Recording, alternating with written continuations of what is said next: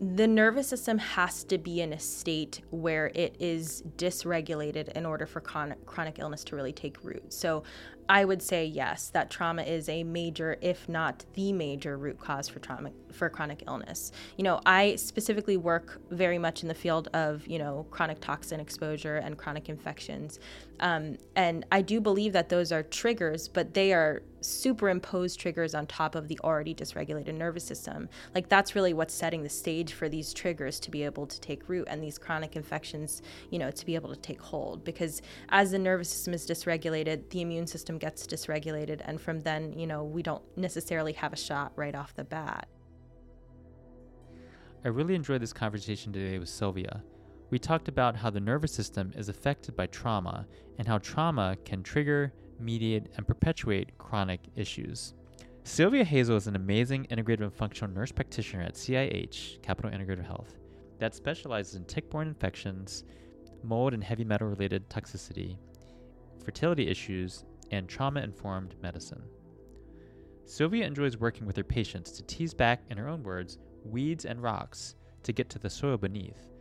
A true master gardener that is helping her patients to map out their story, find out where it began, and plan out the health and wellness journey together with her patients.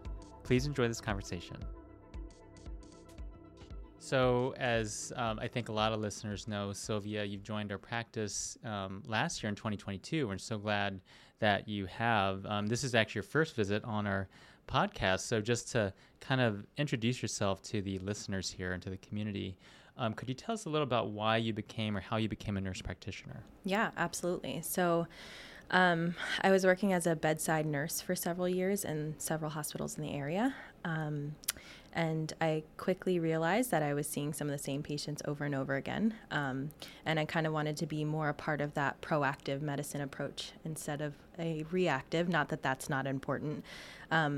But I definitely felt called to do that. And in NP school, I had some of my own kind of in my personal life things that came up that really drove me to functional medicine and integrative medicine. So very happy to be here.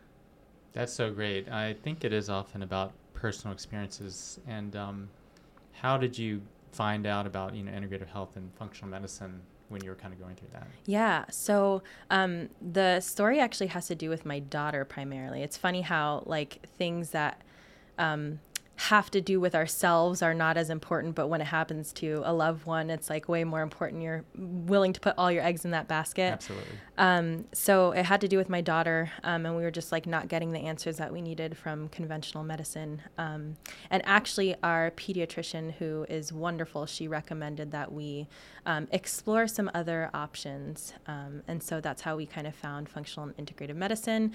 I went and was why is this not just how we practice every kind of medicine?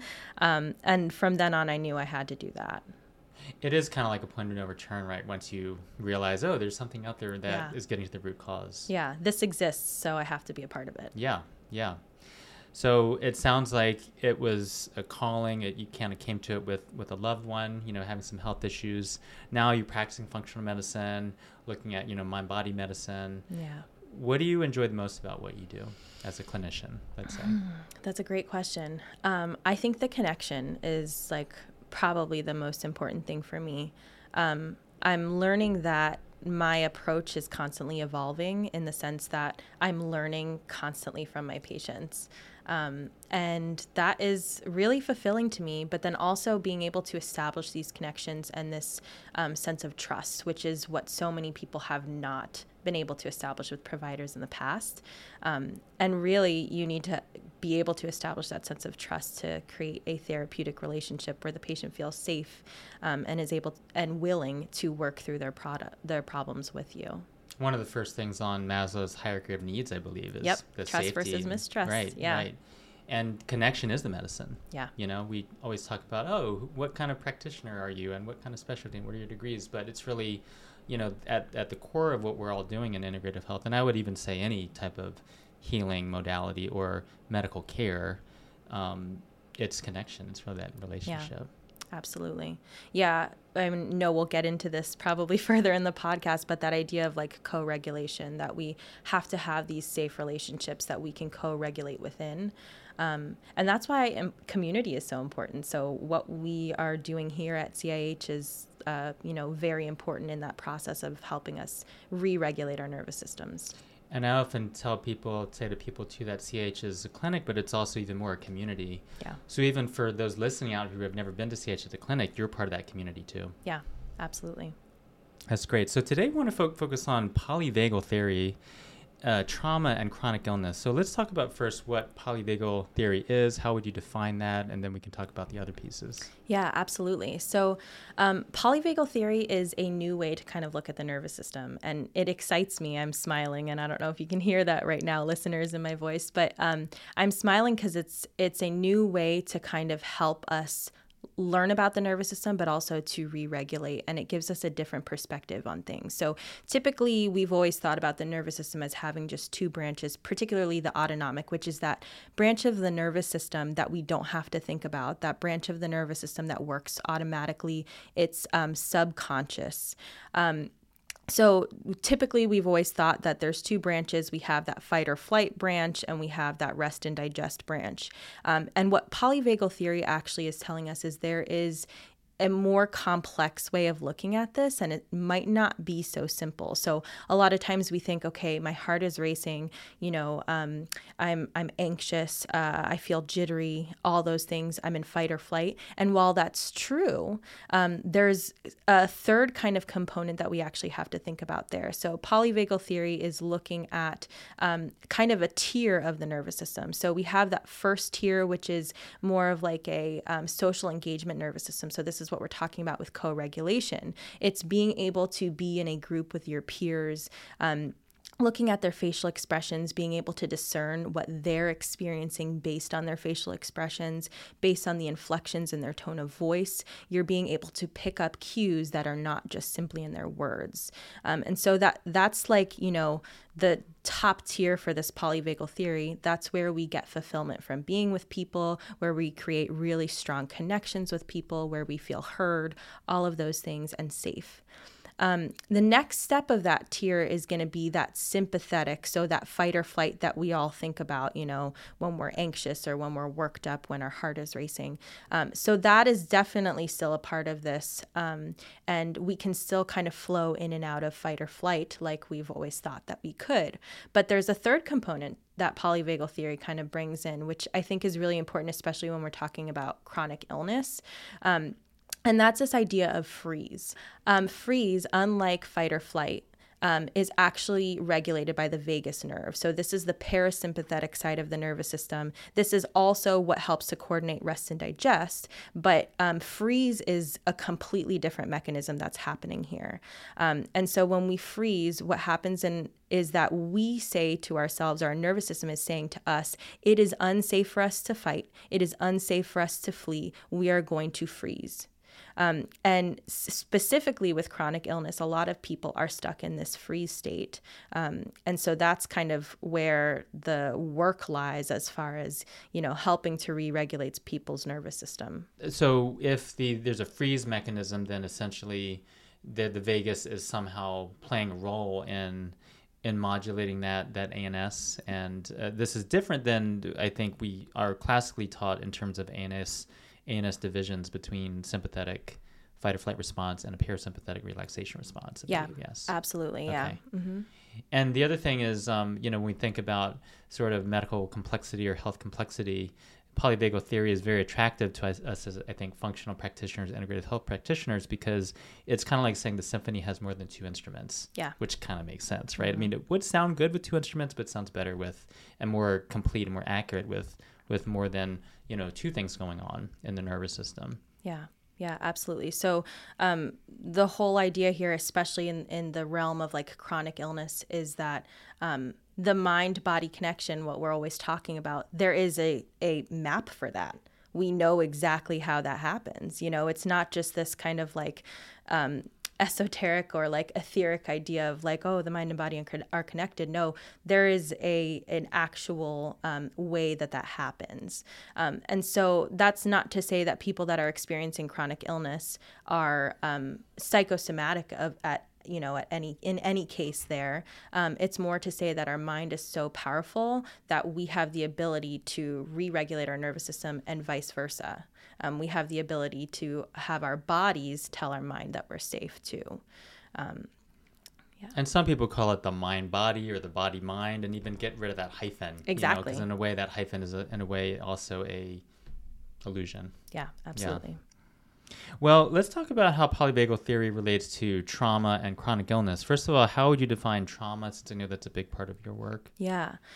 Great question. So I get this question all the time with patients. They'll say, well, I haven't had, a big event in my life that I would consider to be trauma. And my biggest thing that I say to them is that trauma is not the event that happens to you. It's more related to what happens inside of you as a result of that event. And it could be one event or it could be a series of events.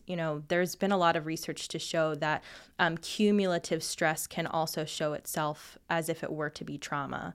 And that adverse childhood events, ACEs, also have the ability to really, really impact, nervous system health and psychological and physiological issues showing up later in life as well. And then to make it even a little bit more complex, trauma might not even just be, related to the event at all. It might just be related to whether or not you felt alone when that event took place. So there's a lot of research out there to suggest as well that, people who have experiences that could be considered traumatic, if they had a support system in place or if they felt like they were not alone when that event took place, they don't have those PTSD-like symptoms. They don't feel alone in processing that whole event. And so they're able to kind of move through it. Whereas other people who might have felt alone with those experiences, they get stuck. They get stuck in that freeze state. They're unable to move through the experience and move through the trauma. And that kind of gets stuck in their system. And then, thus we see the freeze state of the nervous system.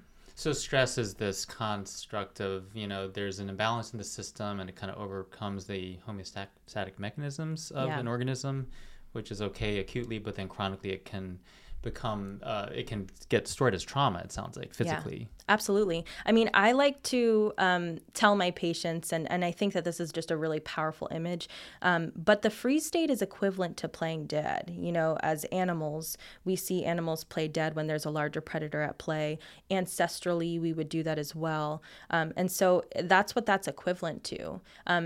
The only difference is we're also trying to live our lives while being in that freeze state, which is incredibly difficult. And it's also hard to really find and dedicate the time to work on the nervous system to get yourself out of that, because we don't live in a vacuum where you can eliminate all stressors and where you can just, take months off at a time and be like, I'm not doing anything except for working on my nervous system. Yeah. Although I do know some people who did do that, and it actually worked really well. I'm sure, yeah. They had the resources to do that time, but yeah, how realistic that for people. But definitely, it sounds like trauma is a root cause, if not one of the biggest root causes of chronic illness. What are your thoughts about that?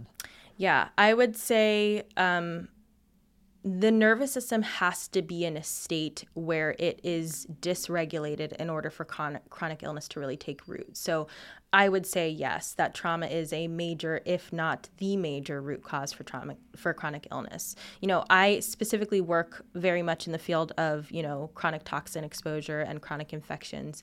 And I do believe that those are triggers, but they are superimposed triggers on top of the already dysregulated nervous system. Like, that's really what's setting the stage for these triggers to be able to take root and these chronic infections, to be able to take hold. Because as the nervous system is dysregulated, the immune system gets dysregulated, and from then, we don't necessarily have a shot right off the bat. So I see working on the nervous system as kind of a bottom-up approach as opposed to just addressing the trigger. Yeah. That would be more of like a top-down. And the trigger could have been, like you said, present before, but maybe the immune system has killed off the virus or the bacteria, or at least gotten it under control, but then the system is in the freeze mode. Yeah, absolutely. So then, sometimes even as practitioners or as people with those health issues, people might be kind of how clear is it? What is causing what? Is it the nervous system that's in freeze mode? Are there still some ongoing infections? I think that's where it's kind of a tricky and a gray area. Yeah. Yeah, absolutely. Yeah. So it sounds like chronic illness, also chronic pain. How would you, kind of describe the relationship between trauma and chronic pain as well? Yeah, I would say the same thing. The nervous system has to be in this dysregulated state in order for that pain to be there and consistent. Obviously, inflammation plays a role as well. But again, we're talking about the immune system, which is governed by the nervous system when it comes to that too. So chronic illness and chronic pain, I would say both of those, trauma is a huge trigger for. And the nervous system is kind of like the switchboard that can dial up or can dial down. And it's the governing body for all of those processes happening. So as a functional medicine practitioner, I'm going to throw in the question that is talking about some of the ANS procedures that we do here. I'm just kind of curious. Do you find that, so we do some things like quantitative EEG here, look at autonomic nervous system balance with the vital scan. Yeah. Do you find that these are potentially either helpful or at least in talking to people and informing them about, hey, there could be an issue with the nervous system or brain. Let's address this as well as the mycotoxins and the chronic and Lyme and other infections. Yes, absolutely. Yeah. The vital scan, which is kind of looking at that balance of the autonomic nervous system, I think it is really helpful for people to see on a graph where their nervous system lies as far as, is it in balance? Is it more on the hypertonic side? Is it more in stress response? It's helpful for people to have a visual to be able to see that. And then, they're more likely, I would say, to participate in the nervous system regulation activities. So seeing is believing, and sometimes if the rest of society is saying, nope, it's all in your head, and then they're not actually taking it seriously. Exactly. Or they've been kind of conditioned to that. But it sounds like this is a big root cause. Yeah. So how do you use this? Oh, go ahead. No, I was just going to say from the Evoke standpoint, that is really helpful because the amount of people that show hypervigilance on that Evoke scan are quite a bit. It's quite a bit, which that has to do with trauma. That is your brain saying, I'm not safe, so I constantly have to be looking around me, scanning for danger, which is what polyvagal theory really is about. It's this idea of neuroception. So even when you're not consciously aware that your body is scanning its surroundings for danger, it's doing that. And so how do we intervene? How do we intervene in that process, which I'm sure we'll talk about later in this podcast. Absolutely. We're about to talk about it. But if you're a patient or practitioner listening to this podcast right now, and you have any trouble with, feeling stuck in your treatment plan, think about trauma as a root cause of why you might not feel safe to even take that step one. Yeah, please do. Yeah. So what are some, I guess we can talk about more how you kind of use this trauma-informed approach with your patients, how you, work with a patient, partner with them, patient or group of patients, let's say, to kind of get them unstuck. Yeah, absolutely. So anybody who's experienced any kind of trauma, again, they're already in that state of hypervigilance. They're looking, they're, checking, am I safe? Am I unsafe? Is there danger here? So the first step is really kind of to establish that relationship of understanding. And also of validation, like what they're experiencing, whether it's chronic illness, whether it's chronic pain, they are experiencing that. And it is very hard, and I also don't want anyone to ever feel like what I'm saying is this is psychosomatic or this is all in your head, because it's not. And I'm fully aware of that. So that's kind of the first step, is to establish trust between us. And so the really interesting dance here is, how do we orchestrate working from a physiological level as far as let's say there's a chronic infection. Do we address that infection first and hope that decreasing the infectious load on the body will help the nervous system to re-regulate? Or do we do the other? Is the body, in a state where it's already hyper reactive to things, and we need to work on the nervous system first so that the patient can tolerate things? So it's kind of this dance of which do we do, which do we focus on, and figuring that out with the patient, and also making sure that they're comfortable in the process. But I definitely recommend several different types of techniques as far as working on the autonomic nervous system level to patients. And this is going to look different for everybody. And I will also say that trauma work is hard work. It's not saying that, just taking a pill or a supplement is easy, but it sure is easier than going back, revisiting your traumas and kind of working through that process that is messy and ugly and painful. But that is hard work. So, sometimes we talk about doing that. I definitely recommend to my patients that they have somebody that is qualified to be helping them through that process. And then there's lots of therapies that I would recommend to help regulate the nervous system in general. Body work is huge, specifically myofascial release, craniosacral therapy. Those do work on the level of the nervous system. So, as we're trying to remind our mind and our nervous system in our mind, hey, we are safe, we can relax, we can be at ease. Craniosacral therapy and myofascial release are doing that from a physical perspective. They're telling your nervous system with touch, hey, you can be at ease, you can be safe, there's no danger here. And of course, it takes time. It takes several therapeutic sessions, I would say, probably to get to the point where the nervous system holds on to that safety. It's probably going to, after the first session, you have it done and then they bounce back, because it's been so used to being in that state of danger response. But over time, you really start to see that people will improve. Acupuncture is another great one for the nervous system from like a physical perspective. And then there are lots of resources out there for patients to help them kind of develop that sense of trust within themselves and that trust with their body, because chronic illness and chronic pain, one of the biggest things that I see is you develop a mistrust for your own body, and that alone is trauma. That's increased trauma. Having a chronic illness, chronic pain, you wake up every day and you're in pain, that's trauma in and of itself. Because you're living in the body. Exactly. Yeah. So it's kind of a blend of all of those things, but really working with the patient to see what they need. I love what you said, too, about how kind of going for multiple sessions, because if you think about it, part of undoing that trauma includes, like you said, building that sense of safety.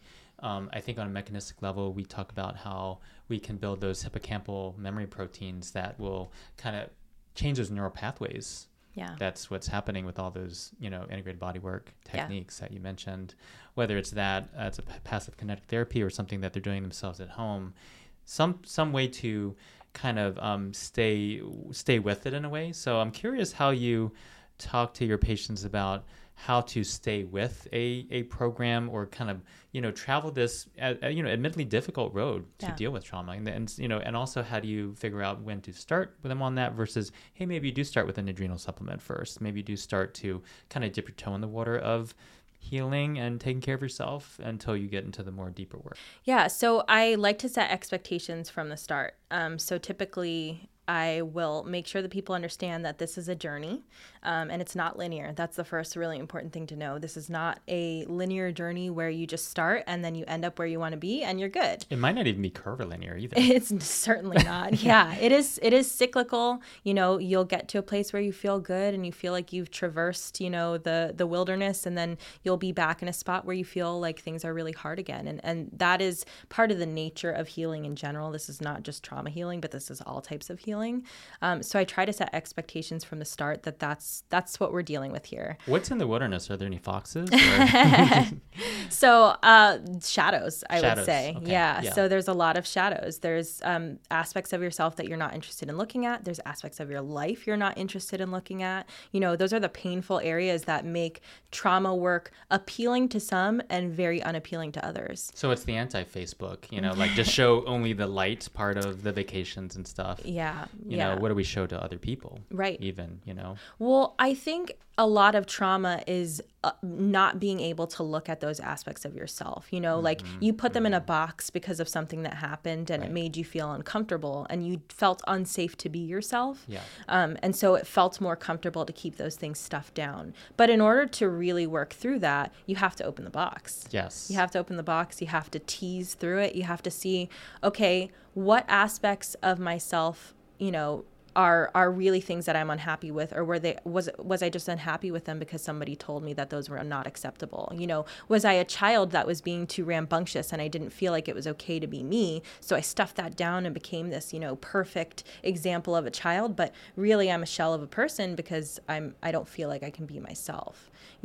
Those are things that we think about when it comes to trauma, and it might seem like something that is, everybody feels pressure growing up and stuff like that, but if you changed how you show up in the world based on any sort of experience, that is trauma. And those are shadows that we need to kind of look through and work out, and you have to show those shadows compassion. You have to, those were there for a reason. They are a part of you, whether you want them to be there or not. Yeah, a couple of things kind of come up as you're talking about this, Sylvia, is that, for me anyway, I definitely went through some, I guess we could call it trauma, even in conventional medical training, just from having to toe the line. And, we're obviously still doing some conventional medicine here. It's a blend, it's an integrative blend.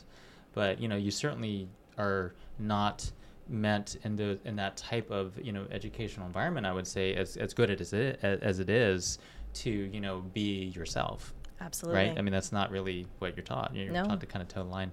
It's almost like military, work in a way. Yeah.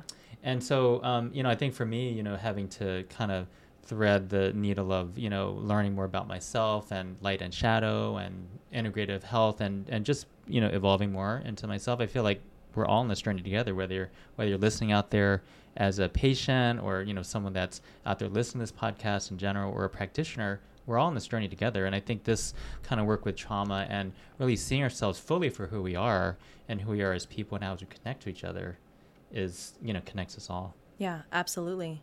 I would say that from that perspective, from a more macro level, a more collective level, when we think about where we are as a collective, and there's lots of judging happening and stuff like that, and all of that comes from places of trauma, from places of really insecurity insightful. And not being able to look at ourselves, and so we try and focus our energy elsewhere. And so I think working on our traumas individually will help us on the collective level hugely. Being able to look at ourselves and being like, hey, this might not be my favorite thing about me, but this is me. And I'm okay with that. That's right. So we'll talk about resources too. Let's say someone's out there and, how do they get started with, so they have chronic illness. What are some kind of practical resources that you feel are really, really helpful for people just getting started with this? Yeah, great question. I think that one of the most beneficial things for people is some sort of practice that gets them out of the conscious mind. So that could be as simple as journaling, just like stream of consciousness, like allowing yourself to write down what comes out.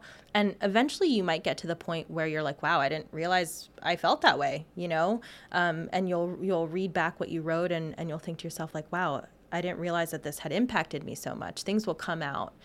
So that's a really simple way of doing that. That definitely does take time and it does take practice. But I like to tell people, if you're willing to do that, start with just 5 minutes a day, write stream of consciousness. It doesn't have to be pretty. It doesn't have to make sense. It could literally just be words and not incomplete sentences. But just getting stuff out, that's huge.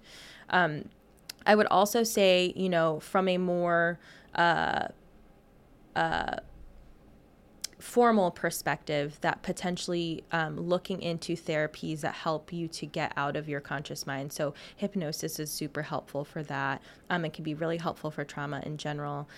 Somatic experience technique also very helpful to help you get into the body. So when we experience emotions, we experience them not only in our mind, but also in our bodies. So if we can learn to discharge that emotion in our body, then we're not storing it there. And we can also more easily discharge it in our mind. So somatic experience is really helpful for that. And then other tools, community. Co-regulation is huge. I know we talked a little bit about this before, but if you have just one person that you trust and you feel safe with, you need to continue that bond. And part of that is being that person for that person as well, so working together. We think about babies and their bond that they have with their mothers. From the get-go, we're learning to co-regulate. So babies are born, they co-regulate with their parents, whether that's skin-to-skin contact, whether that's nursing, whether that's just being held by a parent and being fed and given a bottle. Whatever that is, that's co-regulation. And what we know is that adults also need that.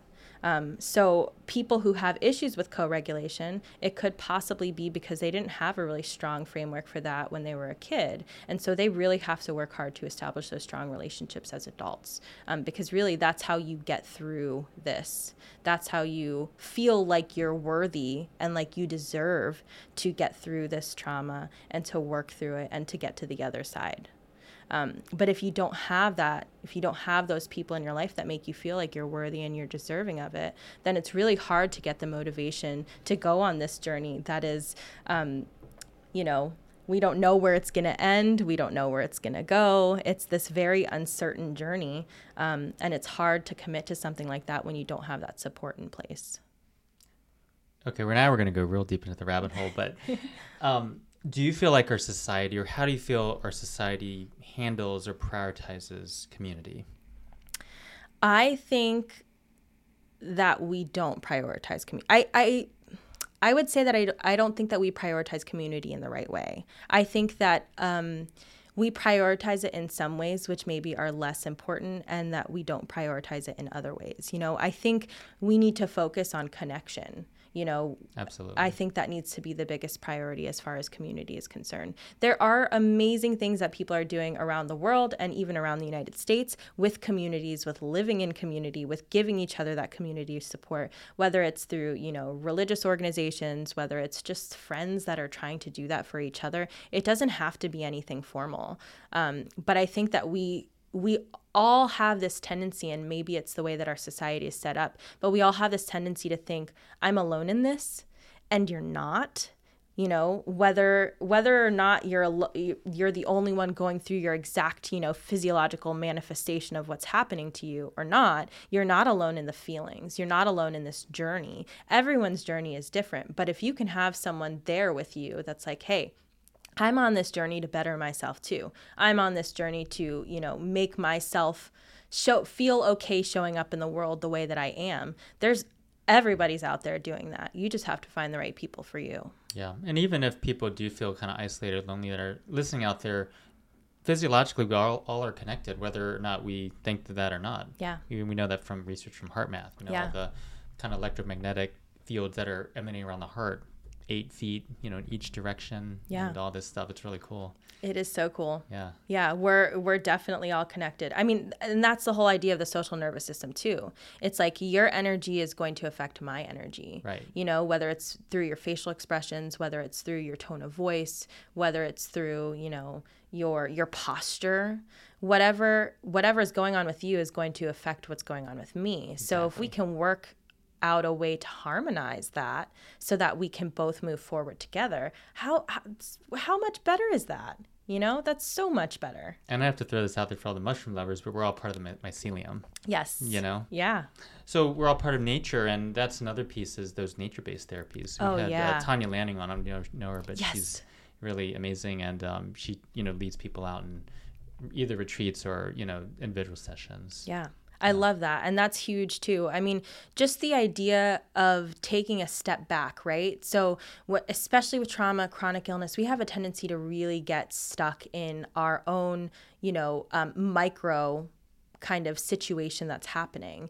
And that makes sense because what we're dealing with is really hard. We're experiencing a lot of pain, or we're dealing with a lot of manifestations of our chronic illness. And that's really hard. And it's obviously hard to just tell your mind, stop thinking about that, because it doesn't work that way. But getting outside is such a beautiful way of reminding yourself you're a part of something bigger.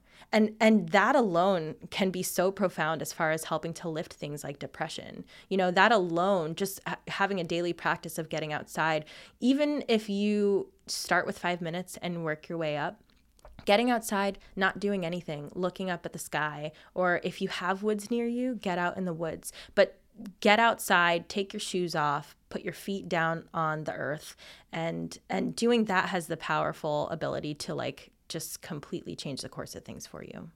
So I'm going to ask another question that I think a lot of patients ask, when dealing with chronic illness or chronic pain. But let's say that they kind of come back for follow-up and there's some either polyvagal thing going on, there's some autonomic nervous system imbalance.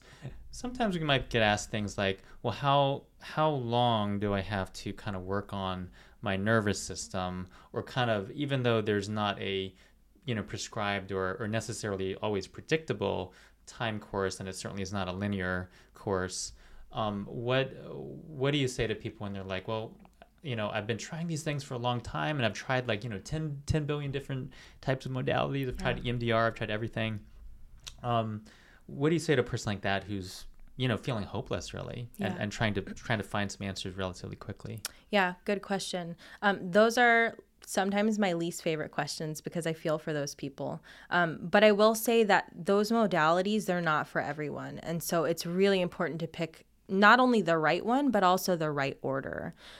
So this is where, then I take the appointment into how do we get in touch with our body? How do we get in touch with our intuition and what's right for us? Because, we tend to spend so much time in the conscious mind thinking and using logic. And so, we read a review and we say, oh, this worked for this person. This should work for me. I'm going to do that. And then when it doesn't work, we feel discouraged. But the bottom line is that therapy, that might not have been for you. So a lot of times we just start there and we say, okay, how do we get in touch with our gut and our intuition and determine what are the right therapies for us? So typically what I do, I present a bunch of different therapies. I recommend some books to people. And then I say, let's sit with that. Let's see what comes up for you. Let's see how you feel. Now, of course, for someone who's in a pinch, that might not necessarily work. But at the same time, if you're in a pinch, you want to choose the right therapy and you don't want to waste your time with therapies that aren't going to work. Right. So it's kind of like a give and take there. But I would say that typically that is where I will start with someone who has tried just about everything and has not gotten, results from that. I'll start with that. And sometimes, as far as the length of time that, people can commit to this is a lifelong process. Yeah. It might not look this intense forever. It probably won't look this intense forever. Your nervous system support in a few months might just be you having a cup of tea midday, a cup of tea. There it is. Exactly. A cup of tea that says to your nervous system, hey, you're safe. This is for you. You're taking care of yourself because your body deserves to be taken care of. And this is nice, nourishing goodness for you. So there's actually studies on that, how offering a warm beverage to people regulates the nervous system and calms people down. So Thanks for offering me some tea here today. Yeah, hug in a mug, I like to call it. That's good. Yeah, maybe 8 hugs and 1 mug. Yeah, exactly. Yeah. There you go. Nice. So we can kind of wrap up this section of it, but this is so important because when we talk about, functional medicine, integrative health, a lot of people coming in to see us, and I think around the globe, even that aren't in integrative clinics, they have a lot of chronic issues going on, whether it's physical, mental, emotional, spiritual, or some combination, which you all know it's all related anyway. Yeah, absolutely. And then polyvagal theory as a really direct link to this trauma and chronic illness and a way to really get to some of those root causes in a really deep and profound, and I would say very meaningful way. Why wouldn't people want to keep on learning and evolving over time, right? Yeah. That's also a big thing. What is one thing, Sylvia, you wish that everyone knew about this topic, whether it's practitioner or patient or anyone listening to this? Yeah, I wish that people would know that there's a nervous system component to every sort of illness, and that it is worth your while to dig into it. And not everybody's ready for that, and that's okay too. But the awareness of the fact that you're not ready is also powerful. Yeah. So just being able to kind of look at that and say, hey, there is a nervous system component to this. I'm not ready to go down that road yet. That's a huge step. And also knowing that this is not all in your head.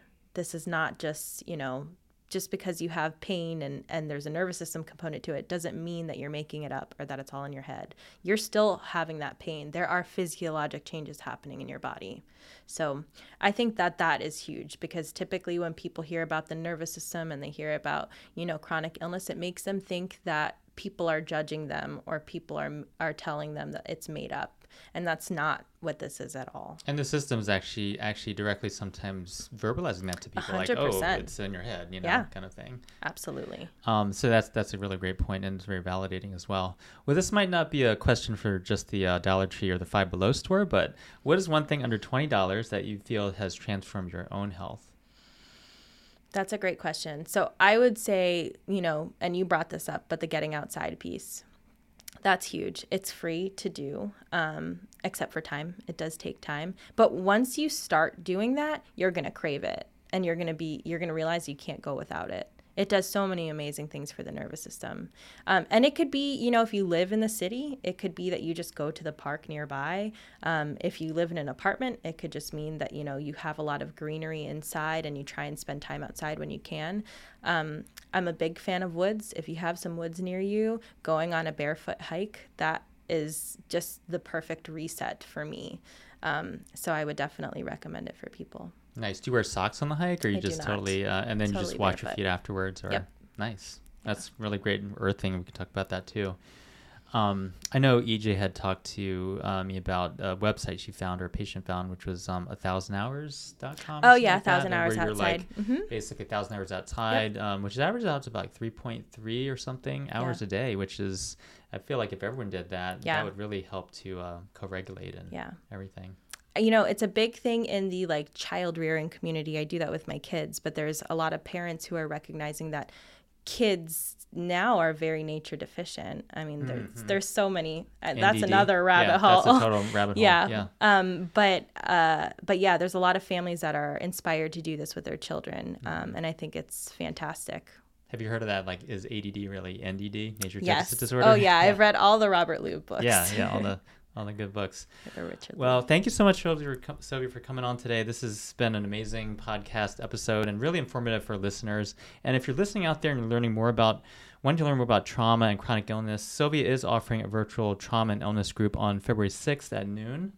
And this group will be available to our patients here at Capital Integrative Health. You can check out our website or emails for how to sign up. Thank you so much, Sylvia, for coming on today. Thanks for having me. It's great. Thank you for taking the time to listen to us today. If you enjoyed this conversation, please take a moment to leave us a review. It helps our podcast to reach more listeners. Don't forget to subscribe so you don't miss our next episodes and conversations. And thank you so much again for being with us.